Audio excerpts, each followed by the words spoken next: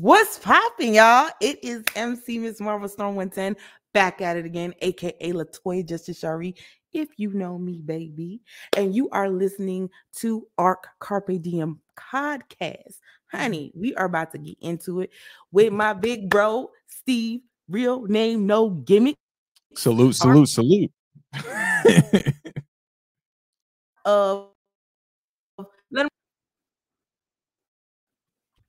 What is good? So first of all, this man is the founder, the uncle grandpa of of the Hold Up TV. He has like 1 million podcasts.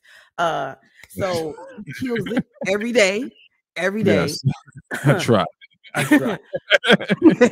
Every day. And so I have so many questions, so much advice that I know that you are going to bestow upon us. First and foremost, what made you even want to start podcasting in the first place? So that's like a 3-layered situation there, right? So back in the day, you know what I'm saying? It's my born day today. So I'm 42 years old. You know Happy birthday! Thank you. I grew up in an era of like, MTV, VJ host, radio host. I'm from New York, so I grew up listening to Kiss FM, Hot 97, and then Power 105 eventually. And I was always the type of person that loved to have conversations, very opinionated. People know that about me. And I love, mixing it up. So what actually this all started with a conversation when I was around 18 years old with a guest I actually had on my on Conversations That Matter. And I was like, man, I wish that somehow I could sit down, do something that's impactful, and have a good time while I'm doing it. Now, this is before the advent of YouTube and all that stuff, man. This is like, I'm talking about MySpace didn't exist. We were all still up in the AOL chat rooms at this point. We fast forward a couple of decades, and the very first podcast I was ever a part of was a podcast called Gaming with a Dad. It was a co-worker with mine. We were playing video games. He was a first-person shooter gamer, played things like Call of Duty, and the premise of the show was him teaching me how to play these games. The issue with that is you get really burnt out doing that type of stuff. Like, we were recording every night, and he's editing. He took on the majority of the workload. And we beat the first game, and we were like, all right, we got to do something different. So we switched the show to something called Talking with a Dad. Right. And that was basically me and my buddy just talking weekly about topics going on in gaming. And then we went into some cultural stuff. And what changed it for me was we did our first interview where we invited a friend of mine who's a very well-known voice actor, a brother by the name of E.K. Amadi. He's done a lot of stuff that you would know. You know what I'm saying? I'll let him shout himself out in that regard, but shout out to him. He was our first interview on Gaming with a Dad. And I remember when I was interviewing him, it's a dual interview, but while I was talking to him, people were giving me really positive feedback. Like, hey man, I want you to know that was a great conversation. Right. And so from there, I just kept, we kept steamrolling. I kept getting other guests, people I found interesting to come on the show. I had a brother by the name of Light Burley from New York City, practitioner of the 51 block system. Very interesting thing in the African American and Latino community. And he came onto the show. No reason for him to do this. He's just like EK, he had a huger platform. He was doing his thing. He agreed, came on. We had a 2-hour conversation, and I was hooked. So my good friend Mantis he'd been doing his own thing on Voice of the Fat Mantis on YouTube for quite some time now. And he had gotten offered a job at a little app called Spoon. Mantis went over, and he was one of their first originals, right? And he also was one of their curators for the show. He would curate events, and he kept pushing me to come over there. And when I first got to Spoon, I really wasn't into the live streaming thing. So if it was still available, you go back and listen to my first stream on Spoon. It's me talking about tech. I was trying to do the with a dad thing on Spoon. I was like, this is not going to work. You know what I'm saying? Like, I got to find my own voice, do my own thing. So the very first thing I did that I felt like was of any worth, it was me shouting out other Spooners. Like, I would just do snippets of me talking into the mic, playing music. And I'm like, yeah, I had my best radio voice on. I'm like, yo, what's up? It's your man, Steve. Real name, no kidding. Out of DJ Eddie's room, and that man was killing it. And I just took it from there. The first interview I had on Spoon was Mantis, and then Mantis introduced me to G Forte. And I credit G with a lot of the success that I had on Spoon, because he really opened the door for me by coming on and allowing me to interview him. And again, it was such a great conversation. Conversation's as good as the two people participating in it. And G's such an interesting person that it really flowed. And G was giving me some encouragement. Mantis was giving me encouragement. And then one day, and I mean this, I'm not trying to sell y'all no cap. I was sitting upstairs with my family. This is in the middle of COVID. And I'm like, man, I got to do something else. Like, I can't just do interviews 5 days a week. Right. It dawned on me. I was like, I love music. I love talking about music. I'm like, I'm going to do an R&B night. I think the first music night I did on Spoon before it officially became Request Box was I did like a house music night, and 3 people showed up. And then I did a drum and bass night, and then 10 people showed up. And then I did an R&B night, and there were like 25 people. And if you're saying, whoa, what big deal? For this app, that's a pretty big deal. Huge, phenomenal. And so I started doing these music streams on Spoon to kind of just build up the muscle to be able to entertain, create, and express myself. And it became a popular show. It became a staple. And I did that Monday through Friday. And I named the show Request Box Live. If you know, Spoon had something called the Request Box. So I just combined that. And I officially named my interview show Conversations That Matter, which I did on Tuesdays, where I would have people come on. And that's how it started for me, man. I did that all through COVID, grinded Monday through Friday, cranking out content, having a good time. First of all, so you already had the concept of Conversations That Matter before you even became a podcaster. So what was that platform like at all? Because you was doing this way back. You know what I'm saying? Like, what was that about? Well, so the thing about it is, man, if to be completely frank, right, I've always had the blessing, and I'm gonna take a shot at myself, but also thank God in this. I've always had the blessing to be kind of like the Forrest Gump of the industry. Like, if you look at pictures and certain things, like people be like, "Yo, you were there?" I'm like, "Yeah, I was there, brother." And like, because I've always had that experience where I've always just, by pure chance, by the grace of God, I've landed in situations where I've met dope people. I felt like there should be someone from my group and my era to chronicle these things, right? And I wanted to bridge that into what's going on today with the culture. You know what I'm saying? The conference before it was Conversations That Matter, and I was just doing interviews. I interviewed my cousin, Cavario H, and he wrote a book about our family called Raised by Wolves. And he's very affluent in early hip hop journalism culture. And so he came on, and that's how that concept just kept coming up. I just didn't have a name for it.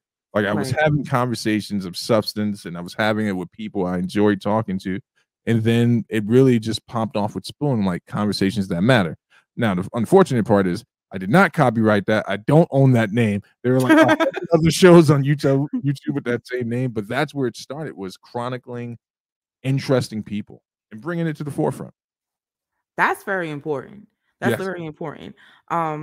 Because I feel like your voice is such a unique one, because number one, blurs. You know what I'm saying? Blurs see things from a different perspective.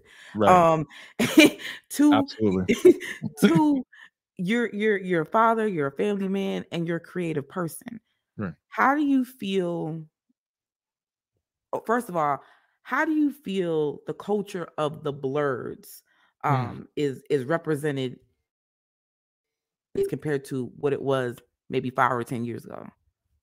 Like 5 or 10 years ago, man, like when I was coming up, there was no term blurred, right? You were just someone that acted white, right? So it was like you were a black kid or you were a Latino kid that was into what was supposed to be a predominantly, white interest, a white subculture. So back when I was coming up, it was borderline dangerous to to do things that went against the norm, like growing up in Harlem. I remember when I kind of went off the unbeaten path there, and it was like I traded my Timbs in for kickwears and Vans, and I started skateboarding and stuff. Like, this was a very dangerous thing. The brothers did not receive it well. But what I noticed was the more I sought out people like myself, the more blurs I met. And when you talk about that lens of the blurred, it's like I had a homeboy named Hour, man. I think this answers your question extremely well. Hour was an amazing tagger. You know what I'm saying? Like, he wasn't an artist, but he was an amazing tagger, and he did etch work. And he was a brilliant skateboarder. And he sat down one night while we were burning, and he just explained to me the way he sees the world. He's like, most people just see, a glass on the train, but I see an opportunity to let people know I was here. Most Right. people just see a rail, but I see something that can be skated and I can have a good time with it for free. When it comes to Right. like being a blurred, I feel as if though the way I look at the world is not to go as far as the brother Kanye did, right? But I Mm, have interests that supersede any stereotype you're gonna place on me. You know what I'm saying? right. Like I have interests that have been given to me primarily by my mother. My mother Right. got into rock music. You know what I'm saying? My earliest memories are of me and my mother sitting in our apartment in Harlem and her listening to Guns N' Roses. You know what I'm saying? And Me that's too. how I got into it. And she bought me my first comic. So the way I view the world is through that lens. Like, what else is out there? What else is popping? What aren't people checking for? Right. And being a blurred, if you're going to label yourself that, it's also about community. Because the first time you meet another black person like yourself in my generation, you think you done fucking been transported to the Enterprise. You know what I'm saying? Like you into this shit too, and like, we're having conversations, but it has impacted my view on the world because it's made me more interested in people, right? And Right. the things they nerd out on and what their fandoms are and what their interests are. You look at a cat like John Michel Basquiat, famous Yes. artist I from keep New thinking York. about him. Why are you in my brain? Like he is a brother. I feel as if though like that original Soho crew, they understood what it was like to be different, and I think that's Exactly. where it comes from. Obviously, blurred is a short way to say black nerd, but they understood what it was like to be different, and they built something out of being different. And now here we are in 2023, and just to see where it's gone, you know what I'm saying? Like just to see how young kids of colors, specifically black children, Right. don't have the thumb of you're weird on their necks anymore. And now Exactly. it's like it's acceptable. You know what I'm saying? And I'm happy to see it. So that's how it's altered my view. Do you feel like do you feel like in this situation Mhm. where you're creating content and you're using your platform, do you feel like you're using it to elevate people who are different? And are you still searching for people who are pretty much in the same type of group as you? I would so to answer the first part, I feel like I'm elevating people with different views and differing views. And I realize now after doing this for a couple of years that you know, if I want to keep doing that and being true to it, I'm not always going to have people on my shows that I necessarily agree with or my audience agrees with. But the benefit of doing stuff like that is that it opens up a conversation, right? So, yeah, Right. to answer that part of the question, I feel as if though I'm still doing that. I know that I'm doing it. The issue becomes, however, not creating an echo chamber or Mm, creating a place of conflict, right? These are two things I'm completely conscious of. I don't want to just be around a bunch of people that agree with everything I say. But I exactly. also don't just want to spend my days arguing, right? Right. I like the happy medium, and if you've been to any show that I've been on, if a debate breaks out, I have no problem weighing in on that. But when it comes to interviewing people and highlighting people, I want to highlight their talents, I want to highlight their worldviews, and I want to give people an opportunity to answer the question uninterrupted. That is important to me. You know what I'm saying? Like if I interview someone, I ask them a question. I like to sit back and let them go on their tangent. You know what I'm saying? Like really hear where they're coming from, and then exposing people to new interesting personalities. That's my thing. The second portion as a content creator, right? I try to be purposeful about Mm, it. You know what I'm saying? Like I try to have intention around what I'm doing, and as strange as that might sound to people, because if you go look at my YouTube channel, I only have 412. I'm sorry, like 445 subscribers. You know what I'm saying? that's My a Twitch, blessing. my Twitch is monetized, but that's only for affiliate. I have some episodes up on podcasts. I have some shows that have thousands of views. I have some shows that have 12 views. But I stepped into each show more concerned with what I was putting out there. You know what I'm saying? Right. Like, and what I'm doing. So I try to be respectful in that sense of the craft. Did you ever collab with someone and realize that it had potential to be greater than what it was, but the person didn't see that same vision? Yes. Yes, I absolutely have. But I'm not gonna go too deep into that. No, no. So I have seen talent in people where they may not have seen talent in themselves. You know what I'm saying? And I know we live in a world of flim flam. men, right? Right. You know saying, look what your boy DJ Envy's going through right now. He trusted some fool, and now he's getting dragged up and down these black internet streets all day today. I have collab with people where I'm like, man, you are an amazing person. You're interesting, but there's a talent level. At one point, I had actually turned over my show Request Box Live to a brother by the name of DJ Cincy Star because of his talent level. I was like, this guy has skills. And I don't regret that decision at all, because I was like, man, it was a great opportunity to work with someone and to see if I can like relinquish that grip on it. There have been other people I've worked with where it was a one-time collab, but I walked away from it feeling enriched, and they walked away from it feeling enriched. Like I said, when I did that episode with my cousin, man, like I got to sit in the presence, besides him being my family, of someone who had been a huge part of helping us get where we're at now in regards to content creation. You know what I'm saying? Like, this is a brother that started a magazine company and was being handed out at barbershops. You know what I'm saying? And then it turned into a huge thing. So just to have that and that collab, like, I wanted to press him for more, be like, yo, let's do something together. But I didn't pay my dues. So I just took that experience and used it to motivate myself. You know what I'm saying? That's really important. That's really important. A lot of people are creators. Like, I've seen a lot of creators on Spoon, and they stayed on Spoon. But paying your dues, putting that work in, staying 10 toes down, going to other platforms. Right. Like, I feel like that's an important thing. It's huge. And people don't realize that, because your voice is everything, and it does matter. Some people agree, some people disagree. You've been doing this for a very long time. Like, it wasn't just podcasting and boom, there I go. No. What would be your advice to someone who wanted to start podcasting today and thinks that, hey, it's going to be easy, I could just start podcasting and boom, there it is? So my first piece of advice is to abandon that thought, right? It's easy, but it also requires a level of commitment, right? Anyone can get a voice recorder, use their cell phone, put their headset on, and just start talking into it, right? But the question becomes, do you want to just be someone that's making stuff, or do you want to make stuff of substance? And then you have to get used to the fact that, or accept the reality that you may never get famous from this. This is a very saturated market. You know what I'm saying? If you go look at the amount of podcasts that are actually hosted on Apple Podcasts, Google Podcasts, you look at YouTube, look at some of your competition, you got to ask yourself the question, like, what is my intent in doing this? And am I willing to get it out the mud? There's some very controversial figures on YouTube, right?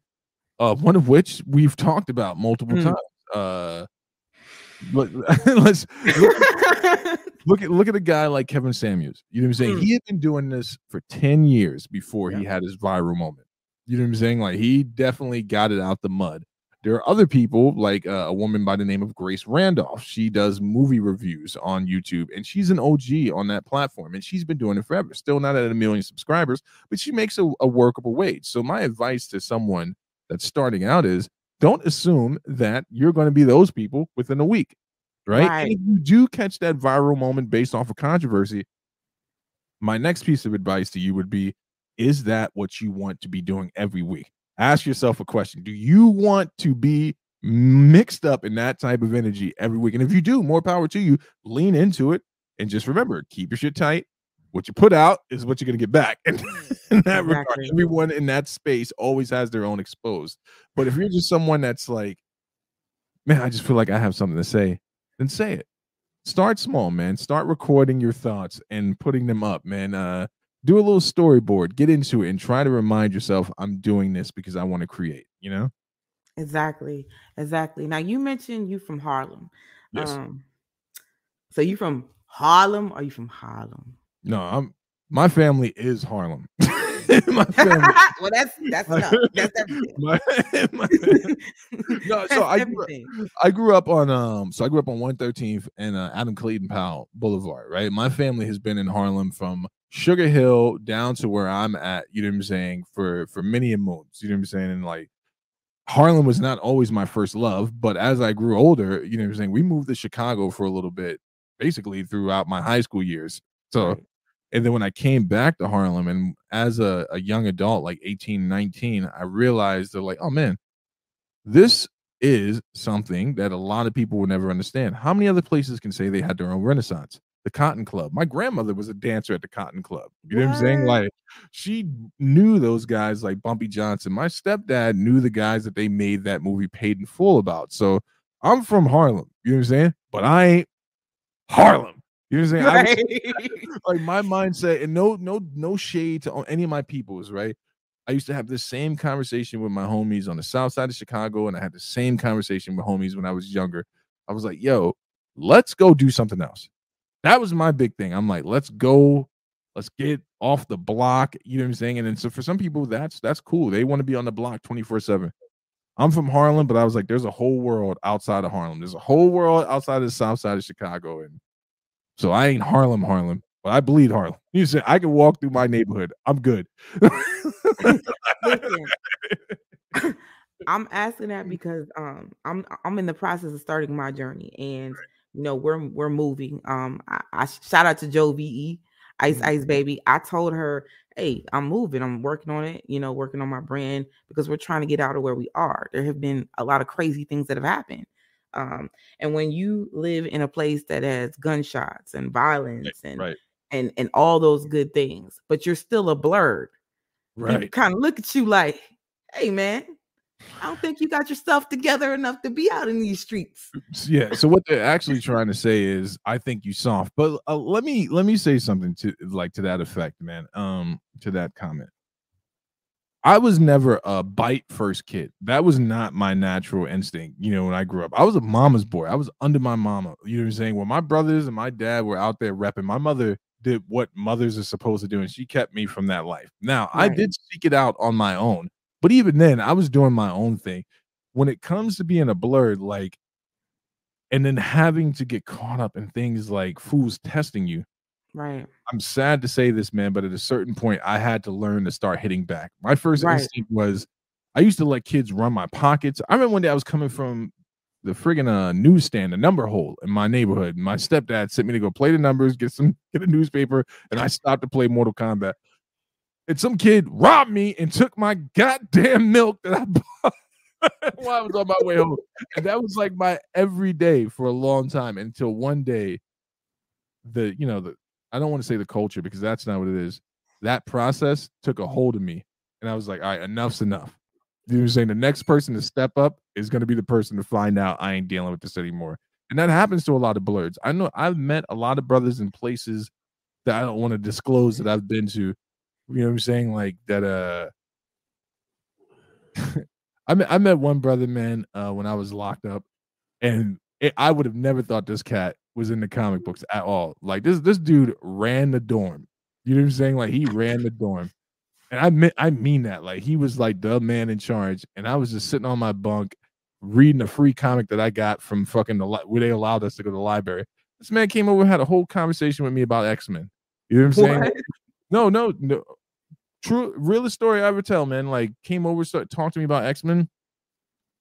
That I never got pressed. And I know why in retrospect from that moment, because I was rolling by myself in there, but I never got pressed. I had to get him up one time, but no bullying or anything like that. And in regards to being a blur, I hate to see that spirit stamped out by the byproduct of like bullying in the community. Now, someone's going to take offense to what I just said. So I just want to make sure that y'all know, though, these are my thoughts, not Mrs. Marvel, but as Black people, from my estimation, the worst thing we do to these kids is we beat that out of them. We Right. beat it out of them with things like you act white, you talk white, and then have the nerve to say later on, well, you need to deal with your unresolved trauma. Like, okay, brother, well, you point that child to the center where they can deal with their unresolved trauma, but how about we deal with the people invoking the trauma, causing the trauma on these kids because they want to do something different? See, now I'm about to take my wig off. I'm about to say it. Listen, I grew up, I was born in Newark, but I was raised in Right. Brownsville, New Jersey, which is South Jersey, which is basically close to Philly. Right. And I grew up in an area where I grew up in many different areas. Right. One time I was living in Miami-Dade, you know what I'm saying, when my pops passed away, with the ice cream man. Didn't sell ice cream, but he sold some cream. Right. I'm just saying. But then another time I was living in a nice little community, and it was always, like you might be too white, you might be too urban. Remember that song Black Boy, White Boy Swag? Remember Yeah, that? yeah. And it was like, I don't know how to relate to everything that everybody else does. And there was a point where I met my biological siblings where I felt like I had to be somebody else, because the first time I actually met some of them, I wasn't even trying to, I was just so much intrigued by the culture of urban culture, Right. that I wanted to I just was that person. But then as soon as I got older, I became a substitute teacher. I started doing more business oriented jobs. I started to get my Jay-Z voice on, switch up. You know what I'm saying? 1 minute I'm talking another one way, and another minute I'm talking another way. And so I was talking to my brother one day, and he's from Newark. And I was like, "Hi, brother, how you doing? What's good?" He's like, "Who is this? Why you talking like that? So you speaking proper now. You done changed up on us. I see you got the little cardigans on. What happened to the jerseys?" And I was like, "Nah, I'm still good, son. I'm still good. I'm still good." But I think there is a stereotype and a stigma on like who you're supposed to be when you're a blurred. Like you can't be tough, you can't be hard, you can't be smart and educated. But I mean, there's a lot of people in history that we don't consider blurs that were. Tupac was a blur. Did you not watch the documentary about Tupac? The man went to a performing arts school. You know what I'm saying? Yes. Like Yes. How many magnificents went to performing arts schools? Well, I mean, and here's the crazy thing about that, right? Just thinking about that situation as you're telling me about that interaction with your brother, it always like completely baffles me some of our responses as Black people to something that's different, right? And you can take that wherever you want to go with it, whoever's listening. But who said, right? This is a crazy idea, and I think I've said this multiple times, and I've definitely said it on the block before. Who gave you the litmus test? Not you, the people who would say something like that of what is the standard of Black, right? And this is where I don't mind wading into the waters of debate. What is your definition of whitewashed, right? What is your definition of a coon, an Uncle Tom? Because often I see people use these terms for kids who just like things like skateboarding. Now, don't get me wrong, code switching happens. What you were describing happens. It's just amazing that we only make it negative when you code switch when you're around your quote unquote white friends. But no one wants to talk about the code switching that happens where you're trying to acclimate yourself into what exactly? I want to sound like my brother, my boys on the block. What are they doing? Why do I need their acceptance? And that's the thing that baffles me completely. I did an episode of Conversation That Matters once that was completely controversial. So controversial, I only have it on the audio platform at this point.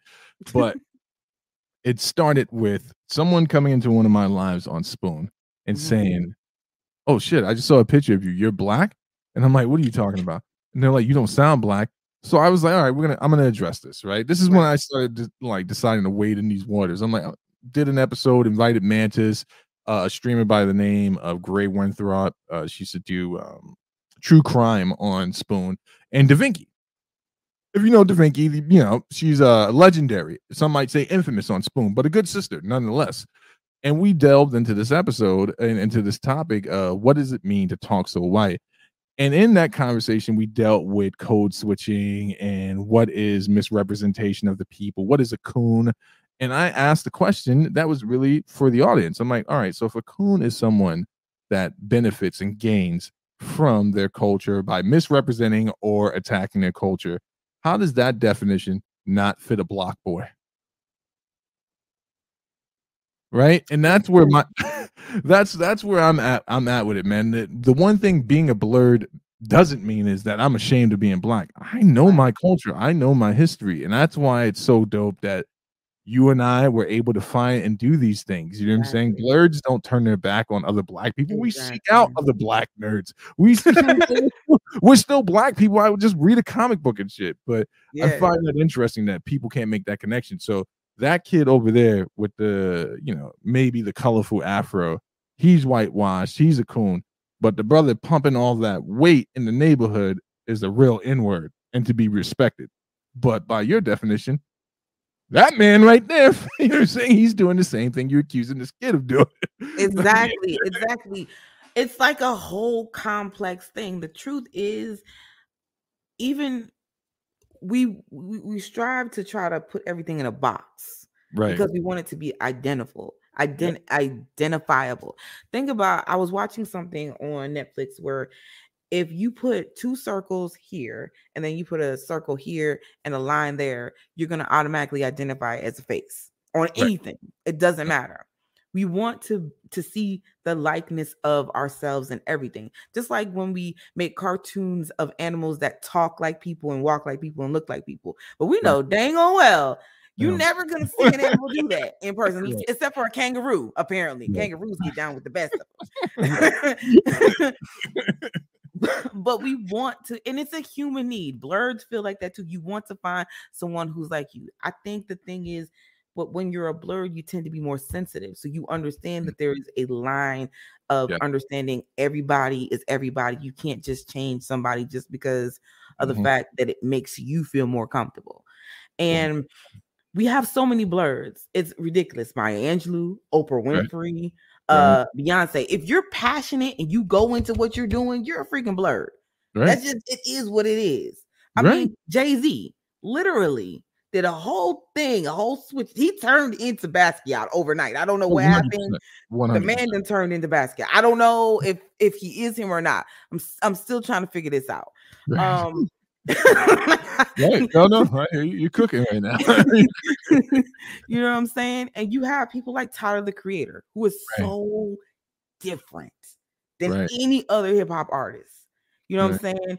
And people want to think of, they didn't even want Tyler the Creator to do any music. They used to shun him and his music and say he wasn't black enough. Right. He didn't make hip hop for black people. Right. Exactly. But you got to think about, what about Aerosmith and Run DMC making a song together? They were the first example of rap rock or rapcore. You know, the shit that people gave Limp Bizkit and Papa Roach. The Run DMC, the Beastie Boys. You know what I'm saying? They had done that shit first. And it's funny that you bring up Tyler the Creator, right? So if you could go back even a little bit further in hip hop, there was this time where there was a very Afrocentric time. There was a group. There were a few different groups out of New York and Jersey. You had Queen Latifah, Jungle Brothers, De La Soul, Tribe Called Quest, Michelle A, and they called themselves what was this? Leaders of the New School, where Busta Rhymes came from, and they called themselves the Native Tongues. I had Mike G from the Jungle Brothers on, and I had to tell him thank you for opening the door for me, because you cats walking around with your huge African medallions, you're wearing just crazy dress shirts with interesting overalls and stuff like that. You know what I'm saying? Like, you guys gave a different look to black kids, man, where it was like, yo, this is what we're on. And that stuff leaks in. And when you look at a cat like Tyler the Creator, man, you can say what you want about him, but the boy got skills. He was on a track with the game called what was it, Goons versus Goblins or something like that. And he murdered the game on his own song. He's the feature and he killed it. And that's why I got him. He's a beast. He's a beast, man. And I think because he looks at things differently, he experienced things differently. That's gonna, if you're an MC, that's gonna broaden your range of lyrics. You know what I'm saying? You're outside of the beaten path. So I agree with you 100%. You know what I'm saying? Like, now the Jay-Z becoming Basquiat thing, I think that's a little marketing campaign, but I'll let the brothers slide. I feel like it's a marketing campaign, but I also feel like some people are more sensitive than we know. Yeah. I think we try to stereotype stuff, but I feel like there are some people who are more, because you got to think about Jay-Z's lyrics. He's very intuitive. Yeah. You know what I'm saying? Everything he says, he's intuitive. And also, I just got a weird question, and I'm just thinking about this, and this may be talked about. This ain't got nothing to do with anything. Right. I was listening to Biggie, because I was just on a podcast before this. Okay. And it said, grinding. My sister's out here grinding. I got you. Listen, so remember when Biggie said, "Time to get paid, blow up like the world trade." Right. Do you not think that's a little bit of visionary type nonsense? Because that happened in the 90s. Well, so Biggie would have been alive. I think he is close to would have been the same age as me, or maybe a few years older than me. So he would have remembered the first attempt to bring down the trade towers, which was insane, right? And then it happens again. But yeah, that's foreshadowing, man. But again, Biggie was a product of his environment. You know what I'm Right. saying? And he had a way of articulating that in his lyrics that I think was masterful. You know what I'm saying? Like, Right. obviously, for me personally, if we're talking about New York MCs, it's Big L, then Biggie, you know what I'm saying, and then Jay-Z. And the reason I put him in that order is Big L passed away, and that really opened it up for Jay-Z and Biggie. And then Biggie passed, and Jay stepped right into that space. Right. I recognize the fact that Jay-Z is going through a transformation, right? After Right. the whole thing that happened with him cheating on Beyonce and then her making a whole diss album about him, man started Yeah. doing some work. He started doing some work, and then his mind starts to open. And I think sometimes as Black people, we look at the extremes, right? So Kanye kind of set us back a little bit in regards to this You really conversation. mad at Kanye, Steve? You feeling some type of way? No, I don't feel some type of way. I'm a pragmatist though, because I feel for Kanye. I was the Yeah. guy that was like, hey man, y'all need to stop hoisting this brother up like he's some political pundit or some, you know what I'm saying? He is a man going through some real pain. He lost his Real. mother. You know what I'm saying? He's going through a lot. He's an extremely creative guy. So his mind is moving a million miles per hour. But people, in regard, this is just my opinion, in regards to the conversation about Black people and being a blurred or being, different, if we're going to use that term, Kanye kind of hijacked the conversation and took it to I'm a free thinker. And then his natural progression as a free thinker led him to Nick Fuentes. So now, as a Black person, if you say you're a free thinker, people think you're using the code for I'm a conservative. As opposed to, no, I just think about things a little differently. But I ain't mad at that, brother. I'm mad at Kim for ruining his life. I'm joking. I I watched the documentary about it's called Yeezus. It was on Netflix. I watch a lot of documentaries. I love hip hop documentaries. I'm sorry, that is my jam. Yes. No peanut butter. And so I was watching this, and for a very long time, it was like years, Kanye was trying to prove himself to Rockefeller. He was trying to prove himself to Def Jam. And I feel like that type of like need to prove yourself for years and years can do some type of damage to you. Yeah. Don't you surmise that perfectly, man. Listen, think about when Kanye was a part of The Rock. You know what I'm saying? Think about the type of cats who was signed to Rock. You got Beanie Siegel, Freeway, Dame Dash. You know what I'm saying? That whole era of hip hop right there. And then you got Kanye, right? Beanie Siegel once told a story about how he had to go to a diner in Lower Manhattan to help Kanye because Kanye was getting pressed by some Brooklyn cats. You know what I'm saying? That's who Kanye was. He's not a thug, and I don't think he ever represented it. But I think the best era of Kanye was when he really started stepping into his ego. This is a double-edged sword that I'm stepping on. But when he started stepping into his ego in that first album, I was like, yo, man, he had a song on that first album as how does that verse go? If my manager insults me again, I will be assaulting him. Yeah. After I F my manager up, then I'm gonna shorten the register up. And he was talking about working at the Gap. You know what I'm saying? And I was like, I feel that. I worked at Yellow Rat Bastard. I'm like, yeah, I hate my manager too. In fact, and then College Dropout was such an insane album because his cadence was different. Now, where it went to, that's on him. But I don't want the conversation to be hijacked. You know what I'm saying? I feel like there are brothers and sisters that are off the beaten path, and they're not all gonna hang out with Nazi sympathizers. You know what I'm saying? Like there's just people that listen to some rock sometimes. Sorry, I went on a tangent there. Sorry. It's fine. I honestly feel like, Kanye is a genius, and sometimes with a genius you go mad. You just go insane when it comes to just trying to sum up the world in your eyesight. Right. And sometimes when you're trying to tell somebody, have you ever tried to tell somebody something and you're hearing it clear as day in your head, but when somebody listens to it, they don't understand what you're saying? Yeah, I'm married. Been married for almost 10 years. That's I'm sure my wife has had that same experience with me. But yes, I know exactly what you're talking about. and you're like, hey, this is what it is. Right. But he is a genius on delivery, on tone. He turned the ugliest shoes in the world. Some of them shoes were just so ugly. It looked like a sponge with a foot in it. And I was like, dang, I might want to rock that sponge. I might That's want to get one of those. that's why I knew I was officially old. Like I am by nature old, you know. But I remember looking at some Yeezys and I was like, nah, I'm good. I'm okay on the Jetsons shoes. You know what I'm saying? Like, I'm okay Me, the red Jordan boots, Simpson. all that stuff. I'm good on that stuff, man. I Yo, don't know. you know what's crazy though? Because I've been looking forward to having this conversation, and I just want to give you a shout out because if I could turn it for a second, the reason why it's so important to reinforce Black creatives, right? And so I'm gonna wax pro Black for a second. The reason Right. why I am so pro supporting Black creators who are making things of substance, like you just literally said a moment ago, you did a podcast before this, right? And then you've been banging out interviews. And what you're bringing to the table is the opportunity. One, it's dope that you're supporting content creators from various different ranges, smaller to bigger. And two, seeing your development as a content creator. You came out of nowhere on my radar, like a tornado. You know what I'm saying? Like, in the most positive sense.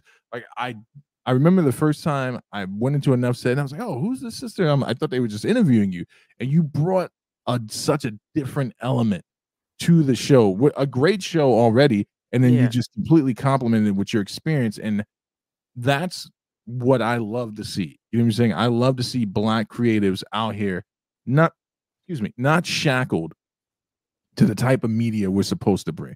There's not going to be another academics. You could save that. Stop trying to be Right. that. There's not Right. going to be another Jay-Z. There's not going to be another any of these people.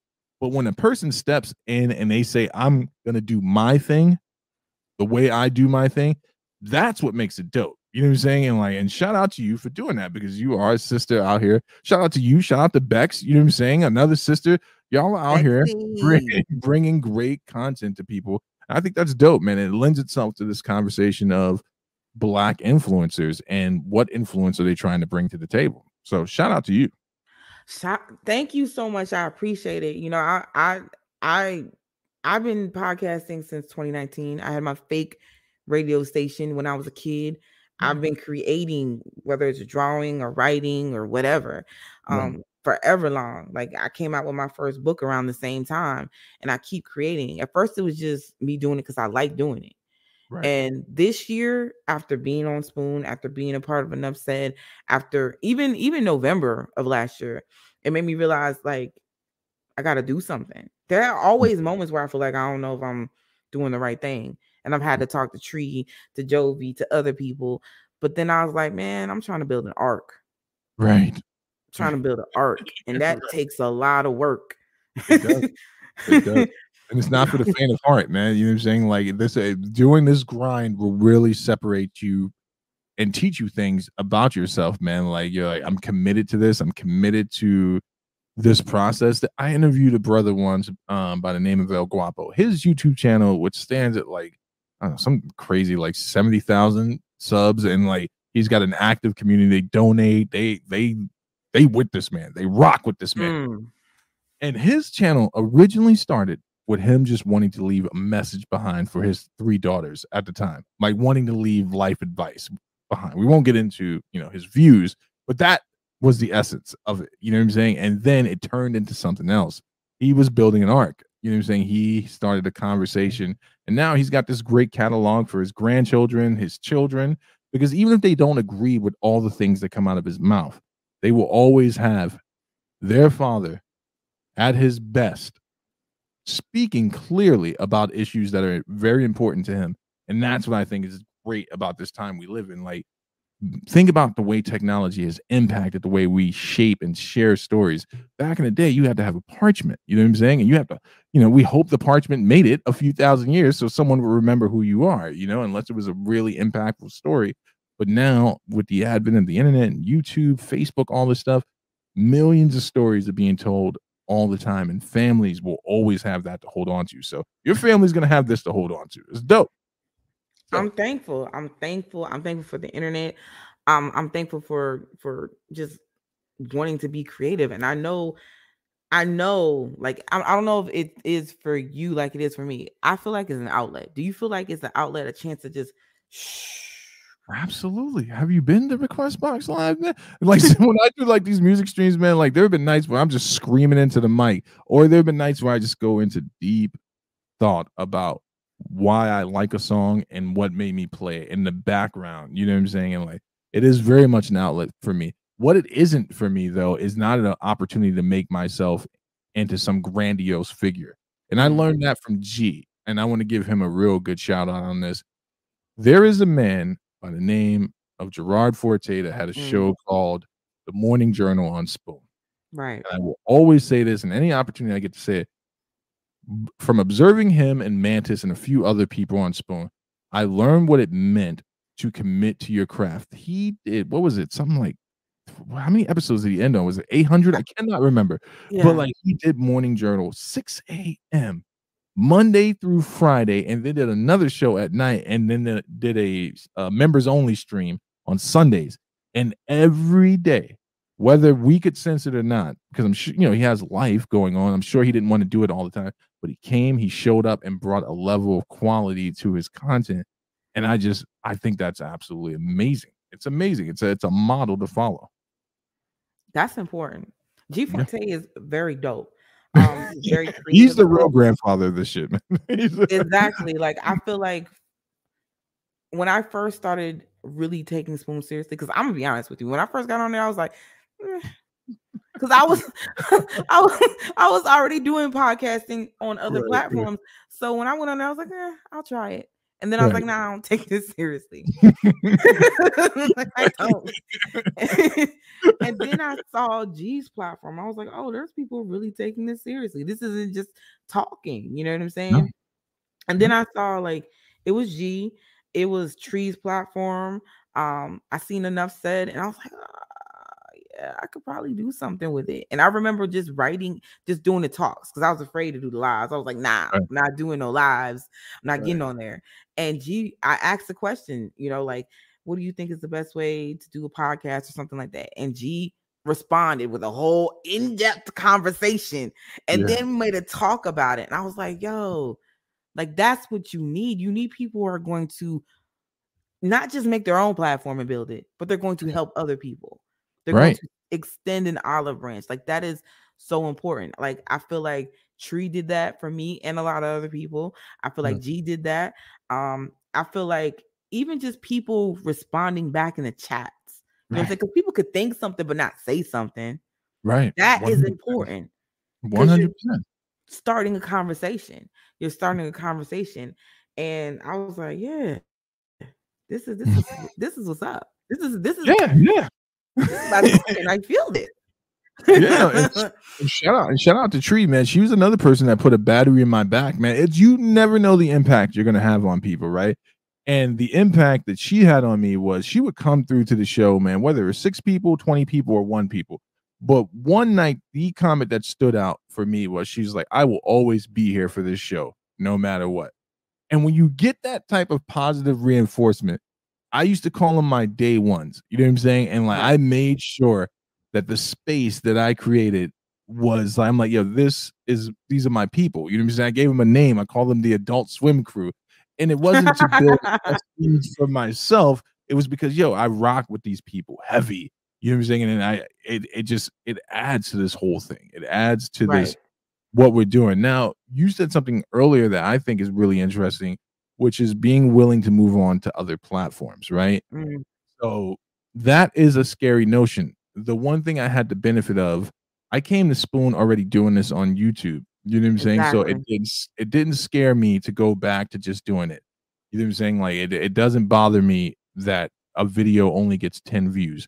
And it doesn't blow up my mind when a video gets thousands of views. It's just like, I've learned to focus on the quality versus the quantity. There was a process to get there, because I'm not going to lie to you. I was like, I want to be famous. I want people to know my greatness. But then I thought about it. I was like, that's not what this is, man. If you keep trying to feed your own ego, it's going to lead to disaster. So I'm good on it. If it blows up, that's great. In retrospect, if my sons come to my channel after I pass and they're just trying to reminisce about the type of man their dad was or who I was with all my imperfections, they'll have that. And that's worth more to me than 1,000. Now, don't get me wrong. I want to get paid. I want to get paid. Exactly that part.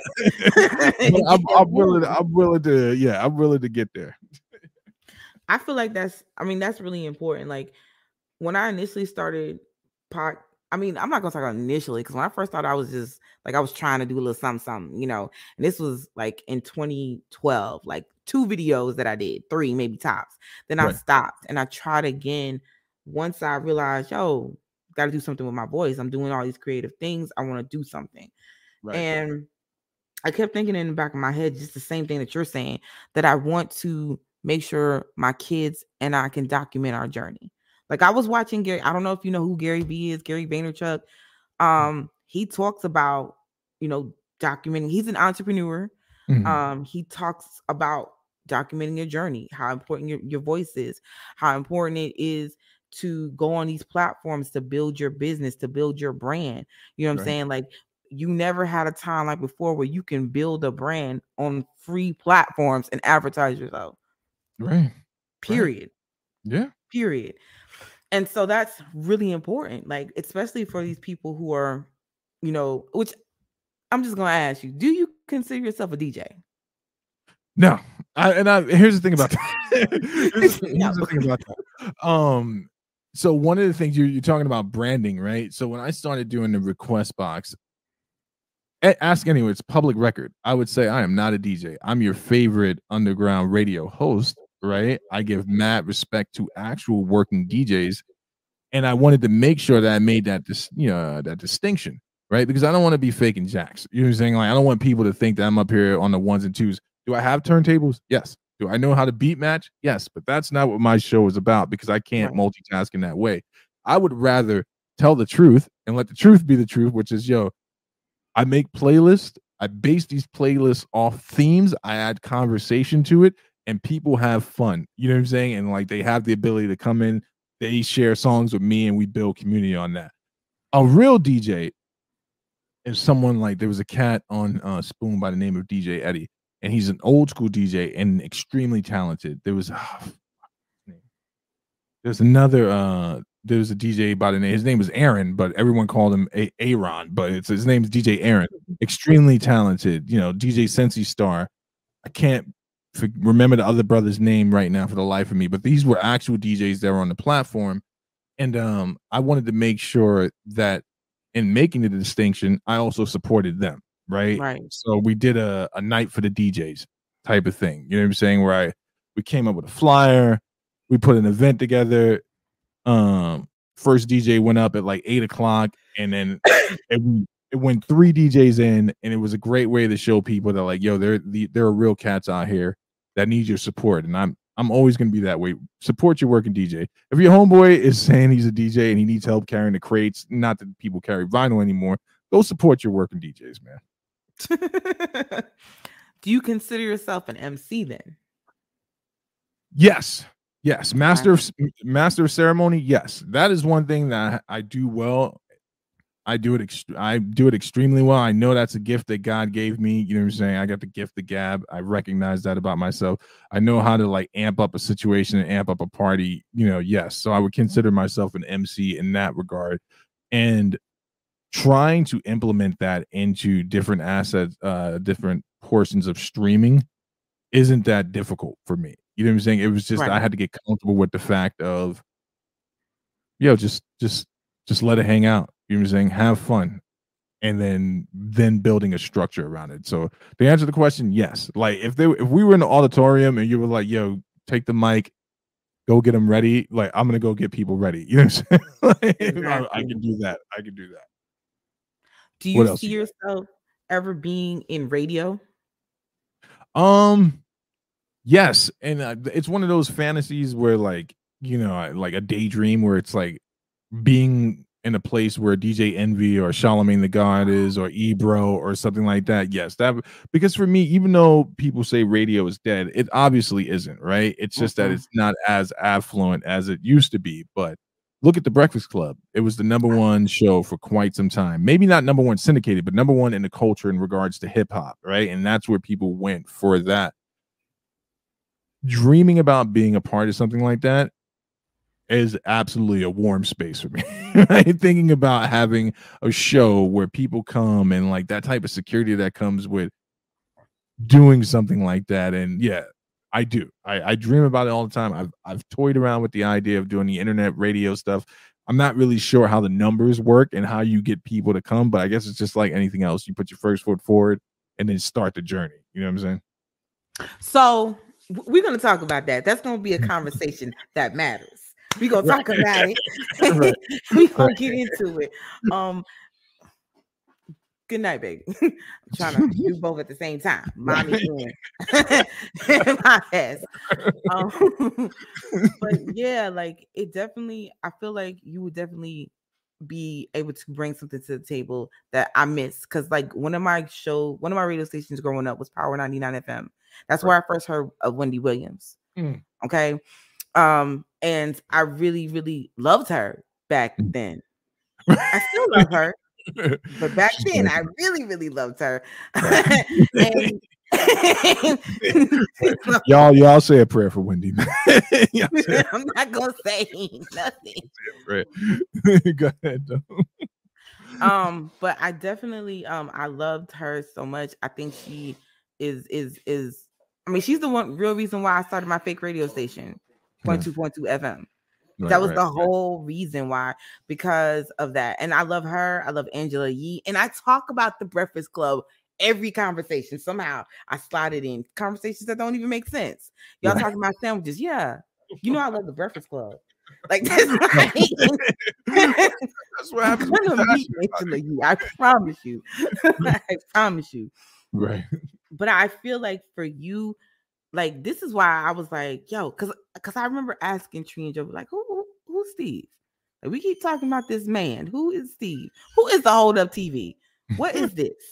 Where are we? What is this man? And I remember going to your live, and I was like, oh, he a real DJ. Because that's where my mind went. I'm sorry, my mind went like you was like a big celebrity DJ somewhere out there. No. Yo, you know what's crazy about that? I remember when Tree and Jovi interviewed me, which was a huge honor. Like they did Berlin's interview, and that was the second interview, and they were asking me questions. So I will always represent accurately because I don't want to misrepresent anything. Have I moved and shaked in spaces with people that a lot of people are like, oh shit, you know? Like, yes, I have. Have I been in spaces where some of the celebrities we might have been talking about right now were in the same room? Yes. Right. Does that mean that I'm on speaking terms with them? No. But I have been able to be in spaces where I've got to see some amazing things happen. You know what I'm saying? And because of that, one of the things, and I said this during the interview, and I said this to privately to some friends, maybe I could have made a phone call and been like, yo, help me out, man. Put me in front of someone, right? And there's nothing wrong with doing that. But for me, and I mean it sincerely, that would be the asterisk next to my name if I did that. You know what I'm saying? They would be like, oh, that's so-and-so's little brother, or, oh, that's so-and-so's homeboy. He got put on. And there's nothing wrong with getting put on. I would much rather have it happen because of my hard work. Now, that doesn't mean I won't take a helping hand, but I've had enough people who have succeeded at this thing for years try to push me in this direction. You know what I'm saying? And like, I've always just like, nah, I'm good, man. I'm a background type of cat, which is a complete lie. I'm a big mouth, which is a complete lie.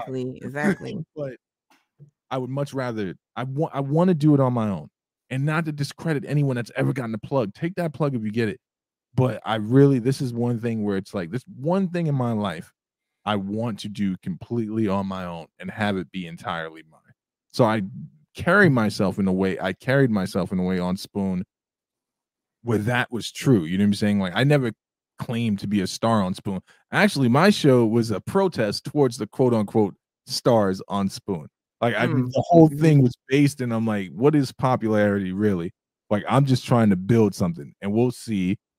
And I got to experience some of that. One night they did this thing called the Spoon Olympics. I remember people listening to this. What me and Ms. Marvel were describing, this is an app where the biggest room had 60 people in it. But the egos that existed on this app just baffled me. They did this thing called the Spoon Olympics where people were donating to their favorite streamers. And I went to go support the streamers that I was supposed to support, make sure they got my spoons and all that shit.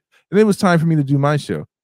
You know how you have that ranking at the end of streams and it's like number 1, number 2, and number 3?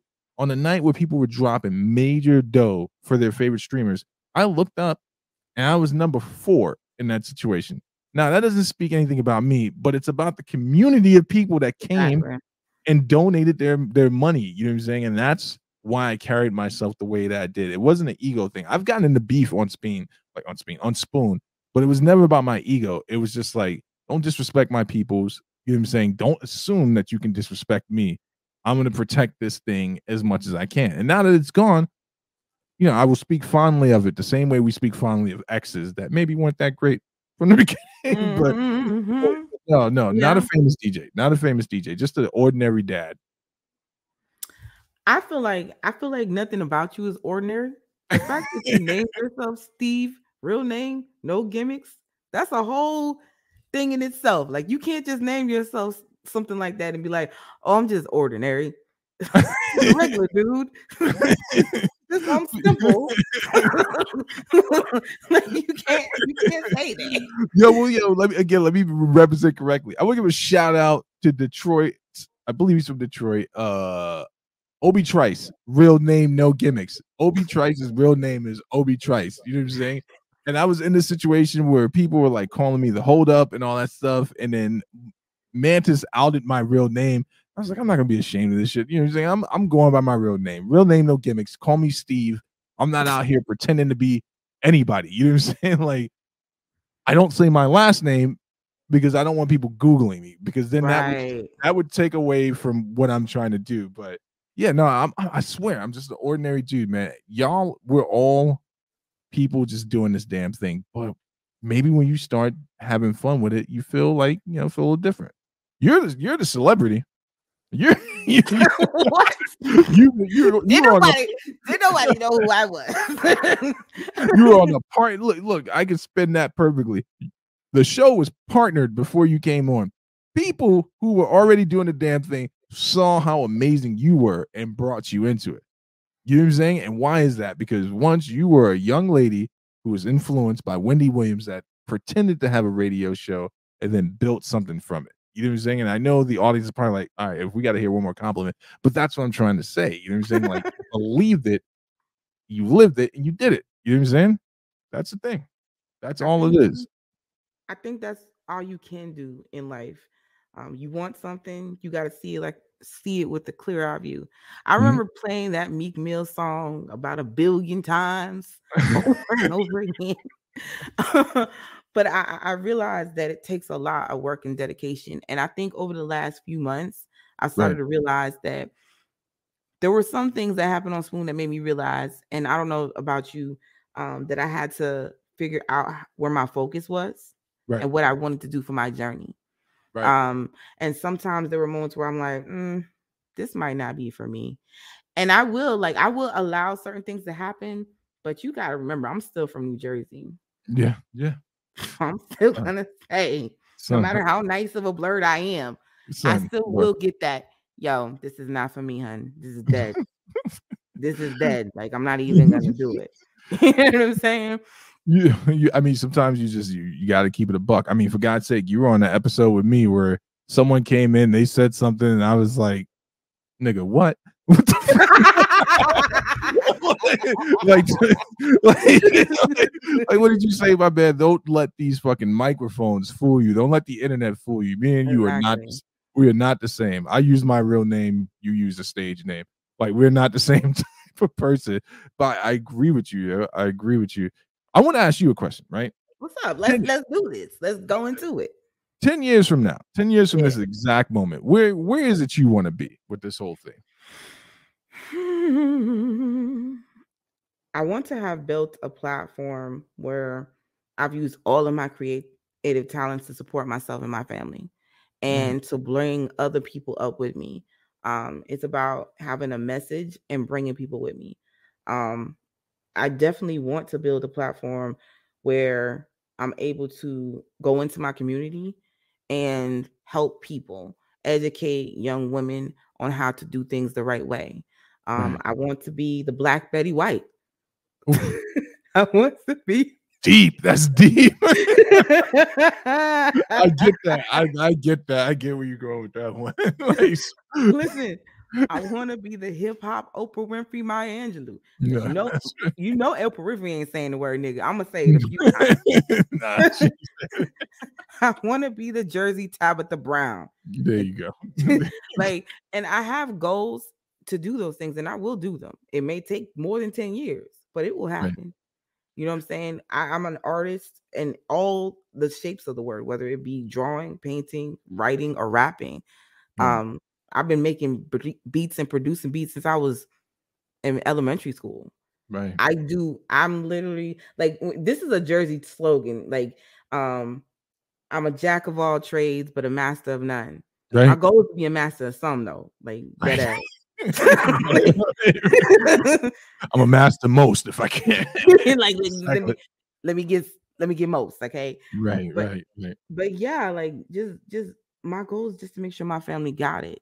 You know what I'm saying? And they can do whatever they want to do with it. And they know that they're loved. And the people that follow me, subscribe to me, they know that they're loved. And I'm also able to influence children, because I do want to make, because I am an educator, I do want to make stuff that has to do with children, whether it be Right. like kids videos, kids YouTube.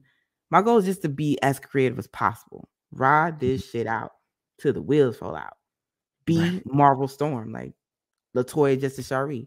My name literally means Latoya Justice Shari Johnson. I'm putting my whole government out. Google me. I don't care.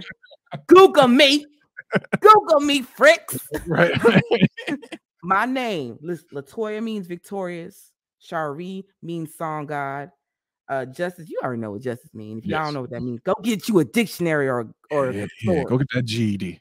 Yes. And Johnson means I am. Bitch, when you put that together, what does that Right. mean? It's I am powerful. a victorious song god. So my thing is, when you go into shit with that mentality, you know you're gonna get things done. Dead ass. That is a buck, and like I think this is appropriate because it sums it all up for me. You ever seen the movie Do the Right Thing? Yes. You remember Oh, Samuel yeah. L. Jackson's character in that movie, the radio host that pops in every once in a while. Yes. Yes. Yes. In my mind, right? In my mind, if someone was like, when people ask me, "What do you want to do?" I would not be mad, even if it was just the public radio. Right? I'm making a living off of it. I'm doing it because I love it. I would be happy having that type of setup. When I was living in LA in North Hollywood, there was this same setup, little radio station, and I think they were playing like trance music and shit like that. And they were definitely high every time I went in there. It was in like a little head shop, but they had their own station. And like I would see the guys in there on the mics talking, and I would tune in and all that, man. And that's where I would be content with that, man. I would be content with being able to do this, provide for my family, deal with the business aspects of it and everything that comes with it. But to envision myself waking up and saying, "Yo, this is your boy Steve, real name, no gimmicks," and we're gonna get into the top 10 of the day, like that would be an amazing thing, man. And to do it in the community. And when I say community, I obviously mean within, the Black community, but to do it in the community we've said over and over again. I would love to continue to do that and bring on the next generation, even if they don't call themselves blurs, of creative young minorities, right? Creative young Black and brown people, and be that guy. And I've seen so many channels on YouTube where they started down that path and they got Right. mixed up in other stuff, right? And that happened to me with Spoon. And this is why I'm always going to be transparent. Some of my worst days have been on Spoon. You know what I'm saying? Drank too much during the stream. Someone said some shit where I hit him with a message on the side. Like, I am that dude for real. I'm like, hey, we can test your theory. Let's see where this goes. From Harlem. Harlem. But to be able to do that, I think what it represents to me is a level of freedom, right? You know what I'm saying? It's a freedom, and someone's inevitably going to say, well, nah, man, you work for someone. But no, it's not work in my mind, man. If I'm going and I'm plugging in every day and it's what I just described, that's not work. That's a type of freedom to be creative and just live, man. I think that's what we all want to do, man. For all of us punching into the 9 and 5s and then coming home to make content, doing 2 interviews a day with kids, husbands and wives or whatever, and you still get on this mic and you're like, I'm going to give it my all. You are a content creator. Exactly. And that is my distinction. You are a social engineer, and that's all I want to do. I want to be a part of this conversation and this vibe. That's me. That's me. Beautiful. Beautiful. Are we live on YouTube or something like that? Are we live? Yeah, we live. God damn it, why you ain't send me the link? Oh shit. My brain, I got you. But I'm gonna send you the video afterwards. I got your email. I'm gonna send you the whole video. I got you as soon as after, because I just learned how to do that shit. I didn't know you could send a whole video. I was like, what? You can do that? That's a shout out to StreamYard, man. Yo, thank you so much for having me on. I really do appreciate this, man. I appreciate it too. Like, honestly, I was like, yo, Steve really gonna do this? Is Steve gonna do this?